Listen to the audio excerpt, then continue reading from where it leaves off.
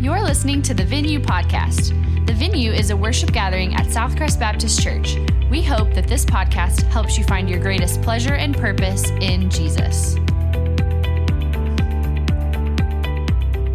Amen. Y'all go ahead and grab a seat, man. Good to be in worship with y'all today. I remember a few years back, Lauren and I we were with several college students and went to go shoot sporting clays, which is skeet shooting. We were actually doing 5-stand, which is a form of just shooting clays. And we're out there, and they had several employees from Lubbock Shooting Complex who were out there to help give direction. Anybody like shooting clays? Anybody? Got a few? Okay, good. Yes, all right. So they got the employees out there to kind of help give direction. And my wife, Lauren, was there with us, like I said. And she, every time it was her turn, in typical Lauren fashion, every time she shot her shotgun, she screamed because she's just not much of a gun person. Like she, not against guns, but didn't grow up with them, and so gets kind of uncomfortable around them. And so I remember Jessie, one of the ladies who was working there, an employee there, was kind of coming along helping, and she realized Lauren was screaming every time she shot, and so she went to help her. And Jessie was talking to Lauren, and she was like, Lauren, I want to help you out here. Like, tell me what's going on. What are you seeing? Like, are you looking down the barrel? Because you shouldn't be looking down the barrel. You should be tracking with the bird, because we're not target shooting. We're shooting clay birds. So you want to track with the bird. And Lauren just smiled and looked at her and said, yeah, I'm going to be honest. I'm closing my eyes every time I shoot. and so Miss Jessie was like, well, that's not going to work. That's not going to be okay. Kind of concerned for the safety now. So Miss Jessie spent the next, probably 10 minutes or so walking with Lauren through some, okay, here's how this works. Like, let's get you comfortable with the gun. And it was cool. The goal became not for Lauren to hit a clay bird, but just like if she didn't scream and she kept her eyes open, that was a win, right? And so she did really good. But what was cool was Jessie took the time to try to make her comfortable, because she realized if Lauren was unfamiliar and uncomfortable, she was, one, going to close her eyes, and two, scream every time she shot. My job as one of the pastors here is to help familiarize you with Scripture, all the different parts of Scripture, so that as you read the different parts, you don't want to like close your eyes or scream when you get to it, but you can dig in and say, hey, this may be newer to me. I may not be completely comfortable, but I'm kind of familiar with it, so I can dig in. Does that make sense? And so what we're going to do today, because we're starting the book of Isaiah, or in the book of Isaiah, we're starting the prophets. I'm going to take a little bit of time to kind of introduce you to the prophets and some things you need to be aware of, so that as you read the prophets, you're not like scared and screaming and closing your eyes. So that said, let's put the first point on the screen as an introduction to the prophets, and that is prophets looked back more than they looked forward. Probably something maybe you didn't expect to hear about when you think about the prophets, but prophets looked back more than they looked forward. So here's the reality. The prophets, their message was not original with them, meaning they were what you might could call covenant enforcers. So they were looking back to the first five books of, that was a close one. The first five books of the Bible, and basing their message off of those 5 books. So in the Pentateuch, the first 5 books, God laid out to the nation of Israel, not to us, to the nation of Israel, if you do these things, here are the blessings that will come your way. If you don't do these things, here are the curses that will come your way. So the prophets were reminding God's people of what God had already said, and what God had already said would happen if they obeyed or disobeyed. Does that make sense? So we have to kind of get rid of this mind of prophecy all being about out here in front. No, it's here's what's happened. Here's what God said would happen if you do this, and God's promises are true, so we can know that the future will come true based on what God has already said. Kind of interesting. You can read this, and we have a book back there called How to Read the Bible Book by Book by Gordon Fee and Douglas Stewart. Incredible book. Highly recommend it. But here's one thing they point out.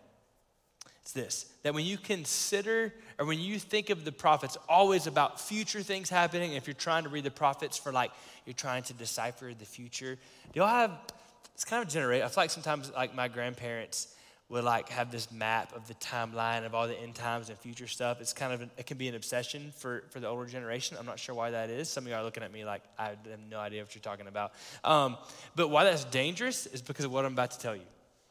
That is, less than 2% of Old Testament prophecy is messianic.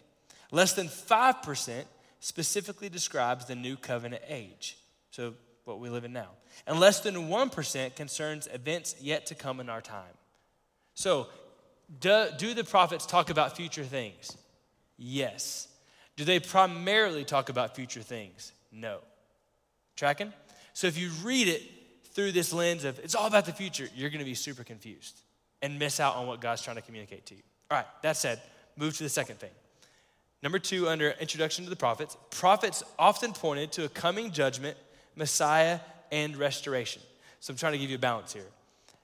Yes, it's primarily about what's already happened, but they did and they do point to future things. So they pointed to the coming Messiah, to judgment, and to restoration. So really when you read the prophets, I guess what I'm saying is you kind of have to have 2 lenses through which you read. So you've got this, okay, a lot of it's already been fulfilled, but also there is a coming judgment. There is coming restoration, and the Messiah has already come. So you kind of have to have both lenses. Third thing, very simple. Prophets use several genres to communicate. Prophets use several genres to communicate. So think of it this way.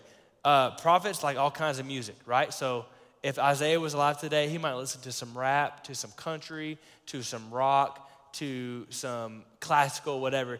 That's how the prophets wrote. They used all different types. So when you read Isaiah, if you just try to read it simply as a story, you're going to be super confused. If you try to read it just as poetry, you're going to be confused. All these different genres are woven in there. Apocalyptic, you get into all the kind of crazy visions and things like that. It's all through the prophets. So you need to be able to, or be ready to navigate those different genres.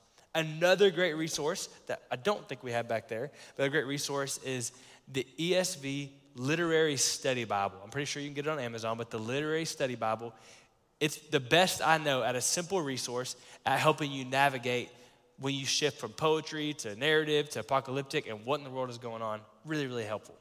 All right, last thing under the prophets, introduction to them, that's this. Prophets spoke to specific people at specific times. I think we're typically aware of that when we talk about the New Testament epistles, and we're like, now listen, when Paul wrote to the Ephesians at Ephesus, so don't take out of context, but for some reason we tend to forget that with the Old Testament, that the author, in this case Isaiah, talking about today, he had an intended audience in mind. And so when you try to pluck the truth, the idea out of that context, you're going to be confused. I always say it's like if you walk into a movie in the middle of it and you stay for 3 minutes. Are the movies even open right now? Okay, good. I was like, is that even relevant? Anyway, so, or like, let's say you walk into your friend's apartment and they have Netflix on and you see 2 minutes of it and you walk out and you're like, that's the dumbest movie I've ever seen. Your friend would be right to go, you have no idea what you just saw, right? You have no context. The same with the prophets. If you forget that Isaiah, whoever you're reading, was writing to a specific people at a specific time, you're going to be confused. Context matters. I know I'm moving quick, but it's because I want to get to the meaty stuff. A real quick introduction to the book of Isaiah. And like Jack said, there's that one sheet available to you. If you haven't already grabbed it, you can grab it at the Welcome Center or at one of the doors on your way out. But a couple of things I want to add to that or just make sure you're aware of in an introduction to Isaiah. The first thing, I'm going to describe this as Isaiah had kind of a twofold message, and here's the first thing.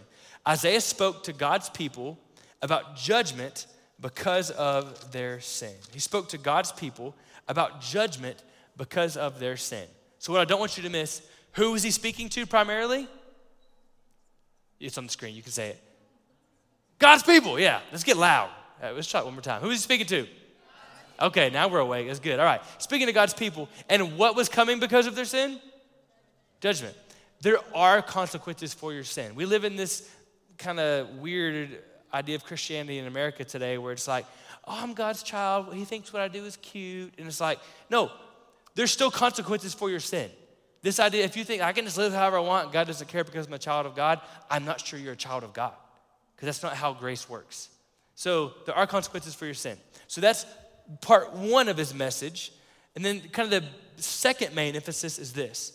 Isaiah spoke to God's people about hope that was rooted in God's promises. He spoke to God's people about hope that was rooted in God's promises. So this twofold idea of there are consequences for your sin, but God's showing them there's still hope, not because you're awesome or because I really like you. There's hope because of God's grace. There's hope because of God's mercy despite your sin. Does that make sense? So kind of twofold message you're going to see unfold in the book of Isaiah. The third thing I want to tell you about Isaiah to keep in mind, and that is he clearly portrayed God as the hero of the story. He clearly portrayed God as the hero of the story. It's interesting. Isaiah's name means Yahweh, God, the Lord, is salvation. That's what Isaiah's name means. Yahweh is salvation. How do you spell Yahweh in English? Transliteration is Y-A-H-W-E-H. So, why is that important? If you're reading through Isaiah and all your takeaways are like, all right, so I'm going to be better. I'm going to be a stronger Christian. You're missing the point because who's the hero? The Lord, right? He's the hero. So don't miss that. Don't get it backwards. You're not the hero. You needed a hero. That's why he came, right? He is the hero. Fourth thing I want you to see about Isaiah before we get into our text, and that is this. Kind of cool. Isaiah can be seen as a miniature Bible. So Isaiah is like a little mini-me of the Bible. Some have even said that Isaiah is kind of like the Old Testament version of the book of Romans in that it clearly lays out the need for a Savior, that humanity's need for a Savior, and that Jesus came to save us. Kind of cool to think when you think about it being a miniature Bible and how it points us to Jesus. By the way, 66 chapters in Isaiah. How many books in the Bible? 66. Okay, we could talk more about why it's a miniature Bible, but I'm going to stop for time. But here's what's cool. I've said this before, but Isaiah was written 700 years before Christ and 300 years before crucifixion was even invented. Now, you'll see why that's important in a second. But here, that's what's beautiful about the Word of God, that as early as it was before Christ, as much time there was before or between when it was written and when Christ came, it clearly points us to Jesus. And the last thing I'll say as far as about like the focus on Jesus in the book of Isaiah, when you look at the New Testament as a whole and Jesus, what Jesus quoted, the New Testament as a whole and what Jesus quoted the most, the number one book is the book of Psalms. That's why when you read the Psalms, if you don't see Jesus in the Psalms, you may not be reading them right because Jesus is all through the Psalms. But the second most quoted book is, guess what? Good guess. Yeah. I should be like, no, Jeremiah. The second most quoted book is Isaiah. Some call him the evangelical prophet because he points so much to Jesus. So if you're ever wondering, like, is Jesus talked about in the Old Testament? Isaiah may be the best place you could go to see that. Now, kind of want to transition to our sermon today. That was kind of introductory to just the book and prophets. One thing that you're going to see in the book of Isaiah, really it starts kind of at the early 40s and moves on, is this focus on the servant, that God would send a servant to rescue his people. And he makes clear, in the 40s, the chapters 40 through 50, that God is that servant, that he would be the one that would come and save and rescue his people. And not just the people of Israel, but all the peoples of the world that will believe in him. Because if you remember, Genesis chapter 12, God told Abraham he was blessed to be a what? He said, Abraham, you just blessed because you just blessed. No. Is that what he said? No. He said, you're blessed to be a blessing. Yeah. That through Abraham, the nations of the world, the people of the world would be blessed. Y'all with me? Man, if you're not with me, you should go back and listen to Cole's series on missions from not very long ago. Super good, the call to be outward-minded. So, that said, this servant would come and offer salvation to not just the people of Israel, but to the Gentiles, to the world at large. So, that in mind, turn to Isaiah chapter 50. Isaiah chapter 50.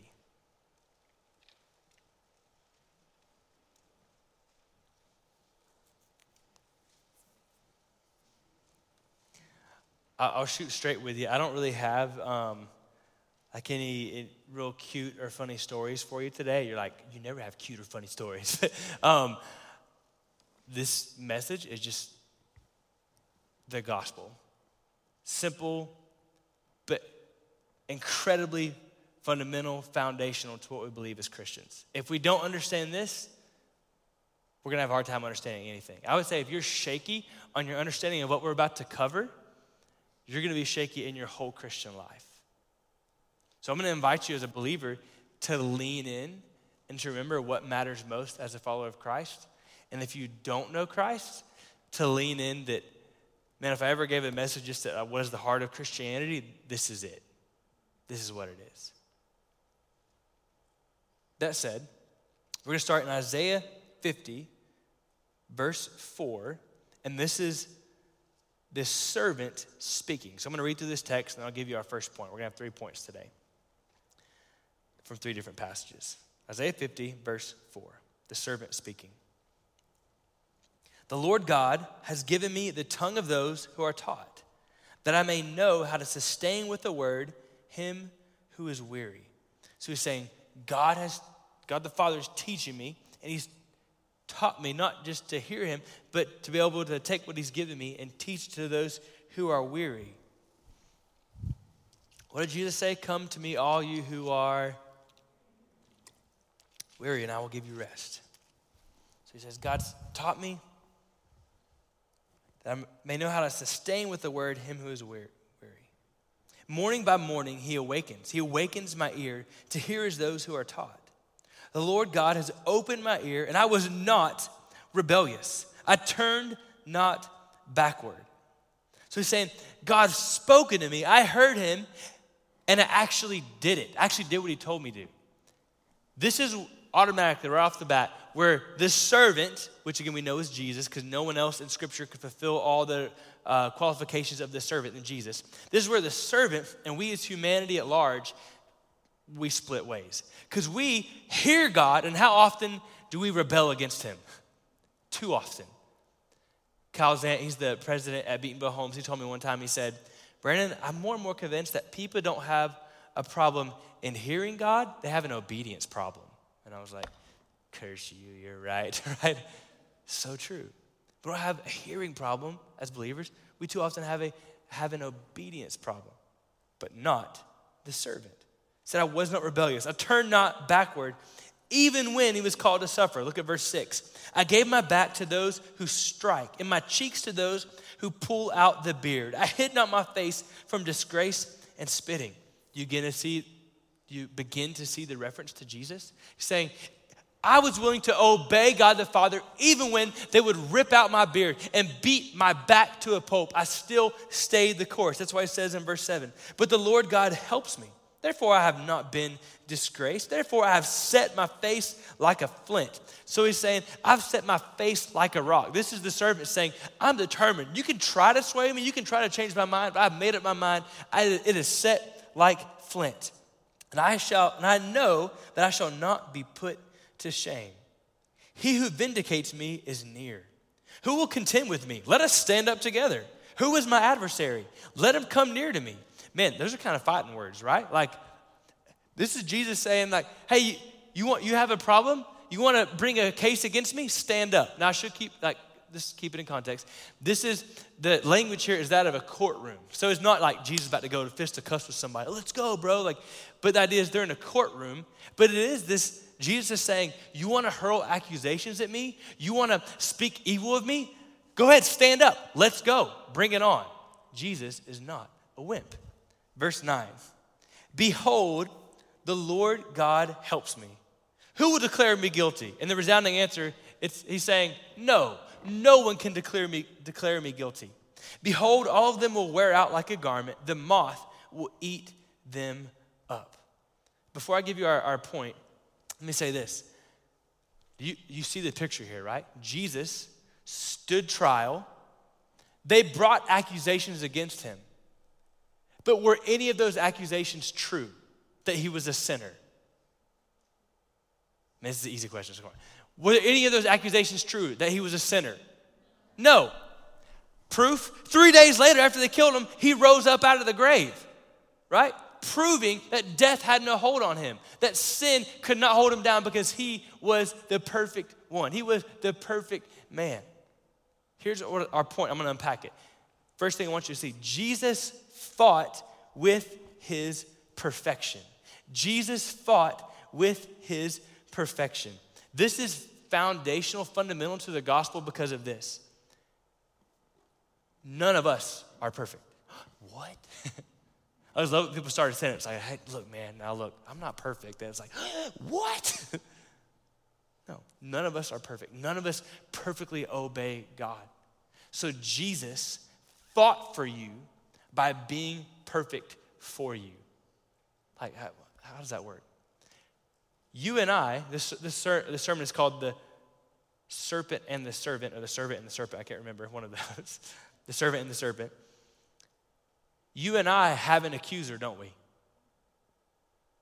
His name is Satan. He is the serpent.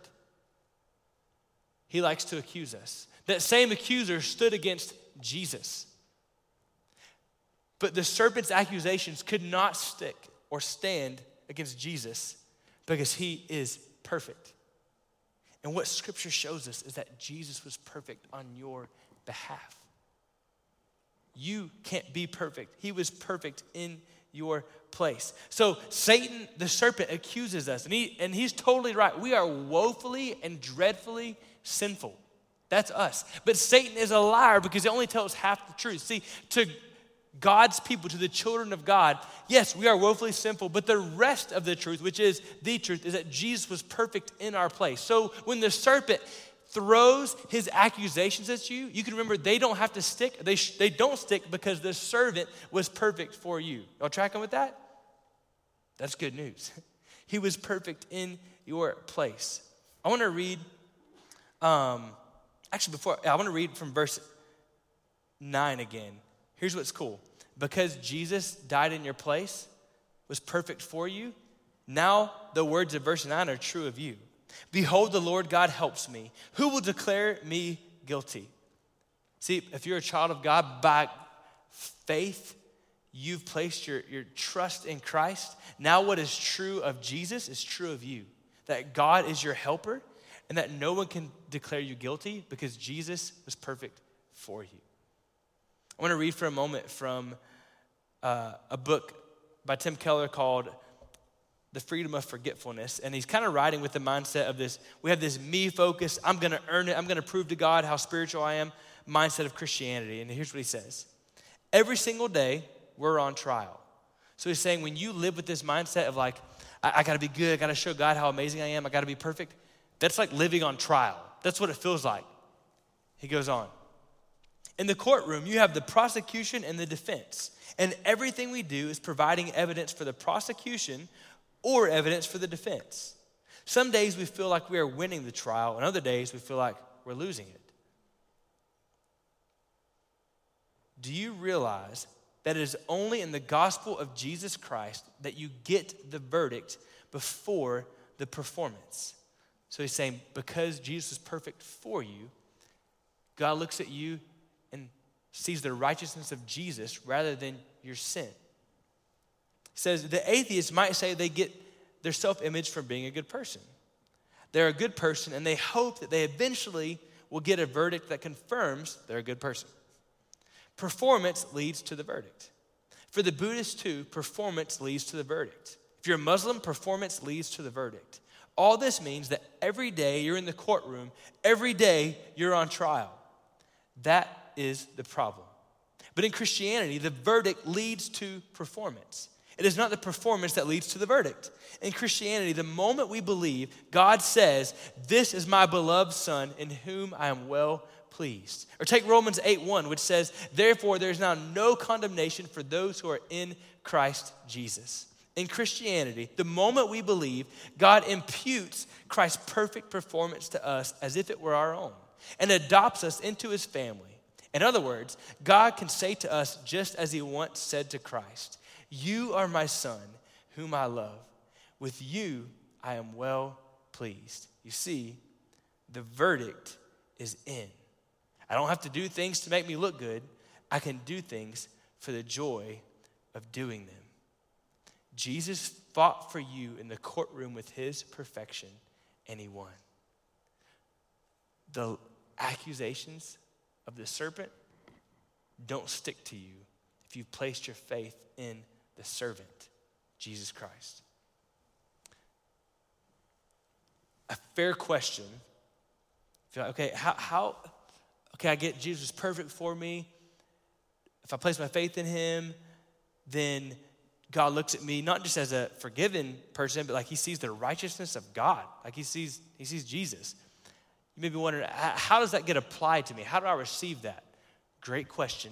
It's kind of the next part of understanding the gospel. Turn to chapter 53 of Isaiah. 53. Really, this part I'm about to read really starts in 52:13, but because I want to look at one other passage, we're going to jump in verse 4. Chapter 53, verse 4. Again, talking about the servant. It says, surely he has borne our griefs and carried our sorrows. Yet we esteemed him stricken, smitten by God, and afflicted. But he, the servant, Jesus, was pierced for our transgressions. Again, this was written 300 years before crucifixion was even invented. He was crushed for our iniquities. Upon him was the chastisement that brought us peace, and with his wounds we are healed. All we like sheep have gone astray. We have turned away, everyone to his own way, and the Lord has laid on him the iniquity of us all. He was oppressed and he was afflicted, yet he opened not his mouth. Like a lamb that is led to the slaughter, and like a sheep that before it shears is silent, so he opened not his mouth. By oppression and judgment he was taken away. And as for his generation, who considered that he was cut off out of the land of the living, stricken for the transgression of my people. And they made his grave with the wicked and with the rich man in his death, although he had done no violence, and there was no deceit in his mouth. Yet it was the will of the Lord to crush him. He has put him to grief. When his soul makes an offering for guilt, he shall see his offspring. He shall prolong his days. The will of the Lord shall prosper in his hand. Out of the anguish of his soul he shall see and be satisfied. By his knowledge shall the righteous one, my servant, make many to be accounted righteous, and he shall bear their iniquities. Therefore I will divide him a portion with the many, and he shall divide the spoil with the strong, because he poured out his soul to death and was numbered with the transgressors.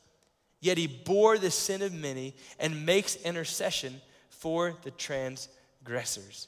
Here's the second thing I want you to see. Jesus saves with his sacrifice. That's our second point today. Jesus saves with his sacrifice. So how is it possible that God could look at me and see the perfection of Jesus? How could the perfection of Jesus be placed on me? It's because Jesus took your place on the cross.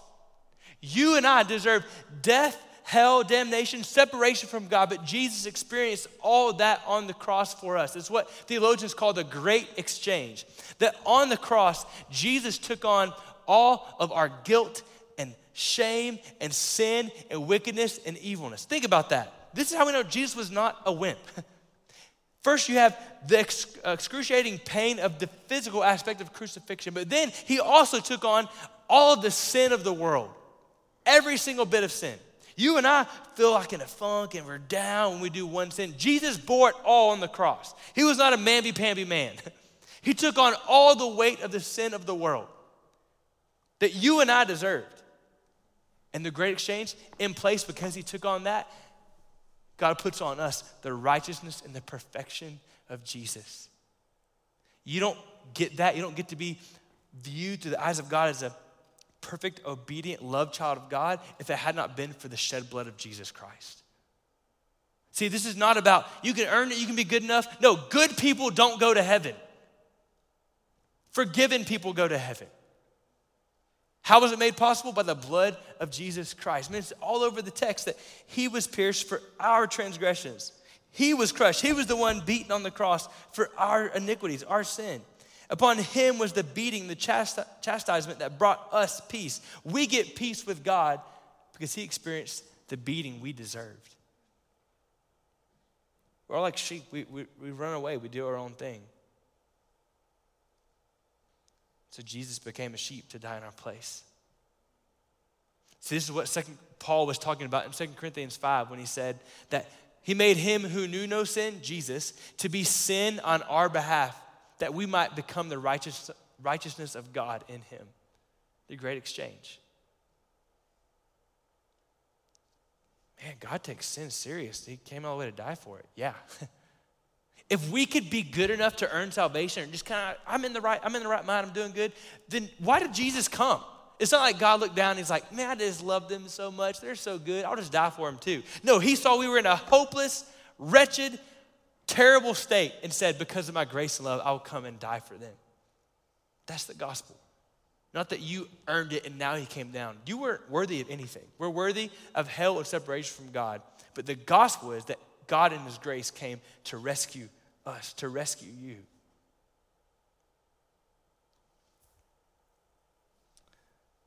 Some of us this morning, you're a Christian and you're kind of numb, meaning you don't get excited about what we're talking about.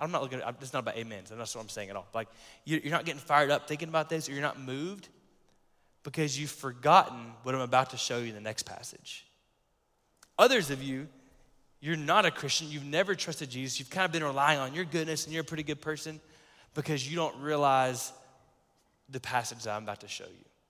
So the first two passages we've seen, those have already happened. Those took place at the cross, right? So Jesus' perfect life, his 33 years on earth, and then that was Isaiah 50. Then Isaiah 53, the cross, that's already taken place. What we're about to see is still to come. Turn to Isaiah chapter 63. Isaiah chapter 63. May this awaken believers to joy in the gospel, and may it shake those who don't know you, Lord, into salvation. Isaiah writing, chapter 63, this is the future. He says, who is this who comes from Edom in crimson garments from Basra? He who is splendid in his apparel, marching in the greatness of his strength. So Isaiah sees someone coming, and they're covered in blood. Their robes are completely red. And this one he sees, it's the servant. He says at the end of verse 1, it is I, speaking in righteousness, mighty to save. So Isaiah, as he sees this one coming covered in blood, he's kind of nervous, like understandably, right? Like if you want to come in on Sunday with all your clothes drenched in blood, please don't. Like that's weird, right? So Isaiah sees him and he's like, and Isaiah says, hey, or Jesus, the servant says, hey, it's me, speaking in righteousness, mighty to save. Verse 2, Isaiah says, why is your apparel red and your garments like his who treads in the winepress? So you stomp on grapes, go to the winepress, what happens? You get the juice on you, right? That's the picture there. Like why does it look like you've been stomping all over grapes? The servant, Jesus, responds in verse 3. I have trodden the winepress alone, and from the peoples no one was with me. I trod them in my anger and trampled them in my wrath. Their lifeblood spattered on my garments and stained all my apparel. Question, I know this is a little like harsh and but Jesus, when he came the first time, he was willing to be covered in his blood for the sake of you and I. In this second coming, whose blood is he covered in? Not his own. The peoples of the world. Verse 4, for the day of vengeance was in my heart, and my year of redemption had come. I looked, but there was no one to help. I was appalled, but there was no one to uphold. So my own arm brought me salvation, and my wrath upheld me. I trampled down the peoples in my anger. I made them drunk in my wrath, and I poured out their lifeblood on the earth. Here's the third thing I want you to see. Put this point on the screen. Jesus will judge with his strength. See, Jesus came as a lamb to be slaughtered for us, but when he comes again, he's coming as a lion, and that lion is going to bring judgment. It's going to bring punishment for sins that has not already been covered on the cross, meaning the gift has not been taken advantage of. Romans 6:23, for the wages of sin is death, but the free gift of God is eternal life in Christ Jesus our Lord. So the gift is there. Anyone, no matter how evil, no matter how messed up they are, it's a free gift if they'll turn to Jesus. But if they reject that gift, the alternative is death. We like to emphasize, man, the wages of sin is death, but the free gift of God, like, man, the free gift. Don't forget the first part. If you don't take the free gift, the wages, what you get, what you deserve because of your sinfulness, what I deserve because of my sinfulness, is what? Death. And Jesus is going to bring that. To say it like really bluntly, and I don't find joy in saying this, but just to be clear, as one of my professors, Stephen A. Smith, said, not Stephen A. Smith, he's on ESPN, oh my gosh, sorry. Wow, totally ruined that moment, okay, sorry. Stephen Smith is one of my seminary professors, he's a pastor now. We were talking about this concept in Scripture that's very prevalent in Scripture, that Jesus died for us, but he will bring judgment. He said, you could say it this way. If you're not covered in the blood of Jesus, he'll be covered in yours. He will bring judgment. Like, man, is that really in Scripture? And more, like, is that just Isaiah? Turn, if you dare, to Revelation chapter 19. We often go to this passage to when we get a tattoo, which no judgment there, but we miss maybe what it's about. Revelation 19. Then I saw heaven open, and behold, a white horse. The one sitting on it is called Faithful and True. And in righteousness he judges and makes war. His eyes are like a flame of fire, and on his head are many diadems. And he has a name written that no one knows but himself. He is clothed in a robe dipped in blood. The name by which he is called is the Word of God. And the armies of heaven, arrayed in fine linen, white and pure, were following him on white horses. From his mouth comes a sharp sword with which to strike down the nations. And he will rule them with a rod of iron. He will tread the winepress of the fury of the wrath of God the Almighty. On his robe and on his thigh he has a name written, King of Kings and Lord of Lords. And I'm not going to read it for the sake of time. If you continue reading 17 through 21, it lays out what we see in Isaiah 63, that Jesus comes and he brings judgment to those who have not trusted in him. And more than that, he brings ultimate judgment to the serpent, to Satan, and throws him in hell forever. See, the serpent stomped on the head of the serpent at the cross. But there's coming a day where Jesus will utterly, completely obliterate, destroy Satan. He'll be in hell forever. The servant, let's say it this way, the serpent has no chance against the servant.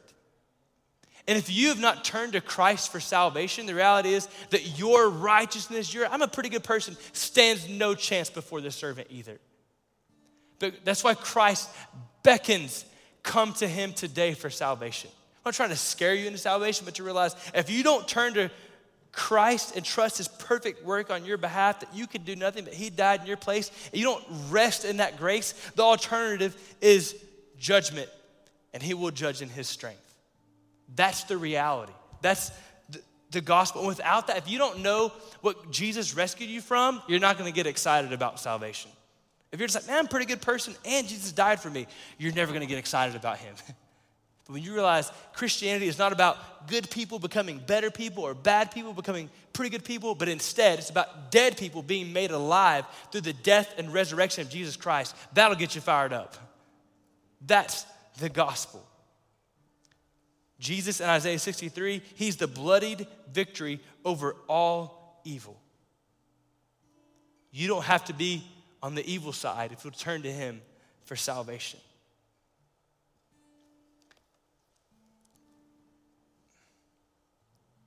If you're a believer this morning,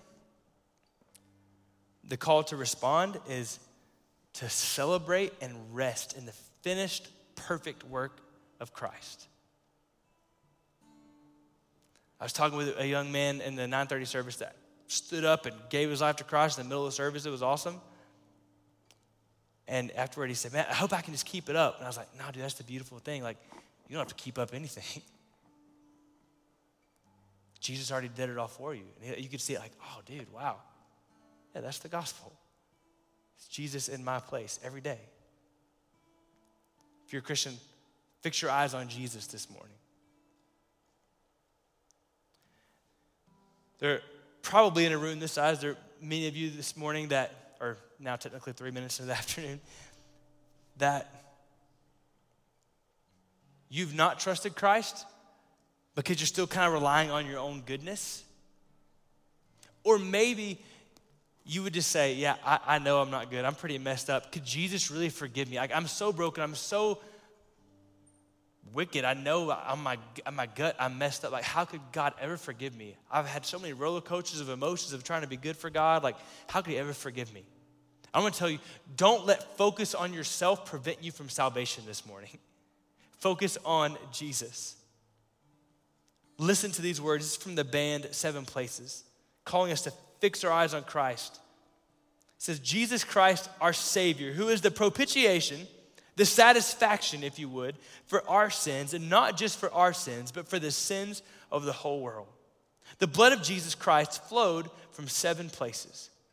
The first place he bled from, the blood that poured from his head that day. The blood from the thorns in his skull cleansed you from thoughts. The blood that was on his face. He has covered the things you may not want to face up to because of what you've seen or heard. Know this, the blood flowed for you. Yeah, but you just don't know. I backed away from the Lord. I've turned my back on him. Well, they took a flagellum and they beat his back, and blood flowed from his back. It was reduced to hamburger meat that day. His back was so brutally beaten. And if you've turned your back on him and walked away from him, know this, the blood that poured from his back cleanses you, sprinkles you. Yeah, but you just don't know what I've done with these hands. Those hands were pierced. Those hands were pinned to the tree. Spikes driven through those hands where he bled to cleanse you and cleanse me from the stuff that we've handled that we ought not to have handled, the stuff that we've done that we ought not to have done. Hey, understand, the blood flowed from his hands. Yeah, but it's the stuff that's inside of me. It's just things that I feel in my gut. I have bitterness towards them, and I'm angry with her. Jesus wants you to know that blood flowed from his side when they thrust that spear into him, when he hung on the cross. I have feet that walked where I ought not to have walked. Blood flowed from his feet too, when the spike pinned him through the feet to the cross of Calvary. And now realize things that you can't face up to, thoughts that you've had that are not right, not good, not true, bitterness inside of you, stuff you've touched that you ought not to touch, places you've gone where you ought not to have walked. Look and realize the 7-fold flowing of the blood of Christ cleanses you in every area from all sin, and you're free and you're forgiven by the blood. What can wash away your sin? Nothing but the blood of Jesus. I want to ask this morning, we literally never do this. I don't think I've ever done this in the venue. Would there be someone this morning that you sense God drawing you to himself and you'd realize, you know what, I've been trusting my own works and goodness, and today it's time to trust in the finished work of Jesus and actually become a Christian? Would anybody be willing to stand up and say, I'm ready to trust Christ this morning? Anybody? No pranks, no gimmicks. Just want to celebrate with you. Anybody? Hey, it's okay. I want to say this. We're going to be right down here after the service. If you're like, man, I don't know. You asked us to stand up. I ain't standing up in front of people. We'll be right down here after the service. We'd love to talk with you, love to pray with you, love to connect with you, with Ricky that got saved at the 9:30 service, and celebrate God's work in your life. If you are a Christian, man, I think we can resonate and celebrate with the words of this song. Y'all stand and sing with us. If you were encouraged by today's message, subscribe and rate us wherever you stream your podcasts. To learn more about the venue at Southcrest, visit us online at southcrest.org or on Facebook and Instagram by searching for Southcrest Baptist Church.